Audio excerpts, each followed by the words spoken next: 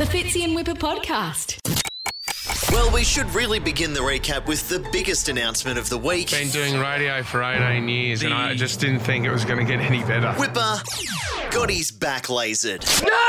Kelly Clarkson! Let's have a look. Oh, Look at that, it is wow, clear so the as. shoulders and your tricep, it stops at your arms. Now, I understand that this is a rather visual thing to include in the recap, but Whipper really painted a picture for us. The weirder part is when I take my pants off, it looks like I'm wearing black leggings because there's just hair from the waistline down. Just spare a thought for his poor wife, Lisa. I credit her because since I had it done, she has done so well to control herself. Has pretended she's not interested.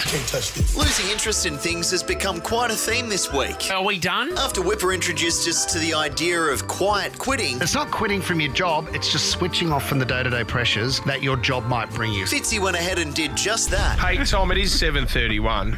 Yeah. You know what? I'm done for the day. What do you mean? And he wasn't the only one with other stuff on his mind this week. For example, Matt de Groot has had a bit of Beyonce on the brain. In sport, and Beyonce for Broncos forward. Beyonce forward. I get it, mate. It's a banger of an album. Beyonce not in the NRL. It's possibly because he heard Sarah reciting this Beyonce song earlier in the show. Now my mascara's running red, lipstick smudged, me so horny, yeah, me one too. He popped all my buttons and ripped my blouse, he Monica Lewinsky'd on my gown. Oh, and what do the lyrics say? Now, if you think I'm not going to remix that, Sarah, Oh, come on. you've got another thing coming. Now my mascara's running red, lipstick smudged, me so horny, yeah, me one too. He popped all my buttons and ripped my blouse, he Monica Lewinsky'd on my... Yeah, not bad, Sarah. Why? This week we had one of our favourite people in for the headline off. It's Fitzy and Whippers. Headline off. The voiceover guy from A Current Affair. Phil Bailden. Oh, God, let me get that right. Phil Bailden. Do you understand? Good morning. And he managed to pull off one of the best headlines of all time. The story is man tries to perform nose job on himself. Unsurprisingly, ends up in hospital. Phil, best headline. Look at this Pinocchio pest. What a bugle bungle. Sneaky surgery leaves shonky surgeon with a shady snout. Needless to say, Matt de Groot lost this one. No one knows like this guy's knows. What do you reckon, Phil? Balls up. Balls up. Whipper got pretty heated about an article that came out on Thursday. Aussie men are not romantic at all. Stand up for Aussie men if you've done something romantic. And the examples they had, well, didn't paint us in a great light. Beers go well with babes. Tops off? Question mark. Why don't you get over here and have a good time? Stop asking me questions. Get over here. But luckily, we had one of the Aussiest guys in Australia on the show, Scotty Can, Hello, gang. to defend our honour. When you first met Anne, was there a... I think I'm pretty romantic. I know the pickup line that was quite successful.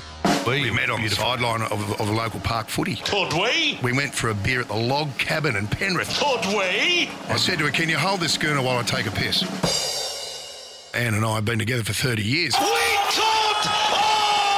Oh! Unfortunately, he was just pulling our leg. You did not. Come on. What a leg of darts! I think one of the great things about the Fitzy and Whipper show is that they can touch on serious subjects. Men confessing the shocking reasons why they're actually staying in a relationship outside of the love. And you can feel comfortable calling them up to talk about a very dark part of your life, just like Keelan did. What was the reason your ex stayed with you, Keelan? Well, I was singing for about 8 months. I thought I met the one. She's sending photos and messaging sugar daddy. Yeah. And we do appreciate your call, Keelan. It would be tough. It's just unfortunate the guys couldn't get past your name. He loved her, Sarah, you know. He was Keelan as, wasn't he? You would have been keeling over. I guess you could say he was killing time. Yeah. No, she was wasn't killing good either. time. Yeah, she was killing it. Yeah. Tom, we've done too much of that gear. Oh, poor Keelan. He's just gosh. called up for a chat. Way too much. Way too much, Tom. You goose. This week, Fitzy brought us some fantastic audio of a guy who had a car accident. The dual cab ute mounted the median strip and took out a light post. And then pulled into the Channel 7 car park to have a sleep. What do you reckon Channel 7 do? Morning. Wakey, wakey. Dude, off. Like, seriously, man. And then he's had to explain his accident to everybody. He brought the story to them. Which reminded me of some of our favourite roadside interactions, like this guy. What's going on? I'm just waiting for a mate. Is that why your car's all smashed up and you're up on the grass at the moment, or what? Yeah, he's waiting for a mate. He's gone in there. Or this unfortunate fellow. He's spewed out the side. How much have you had to drink? It's a long story, mate. It's a long story, and most of it's down the side of your car.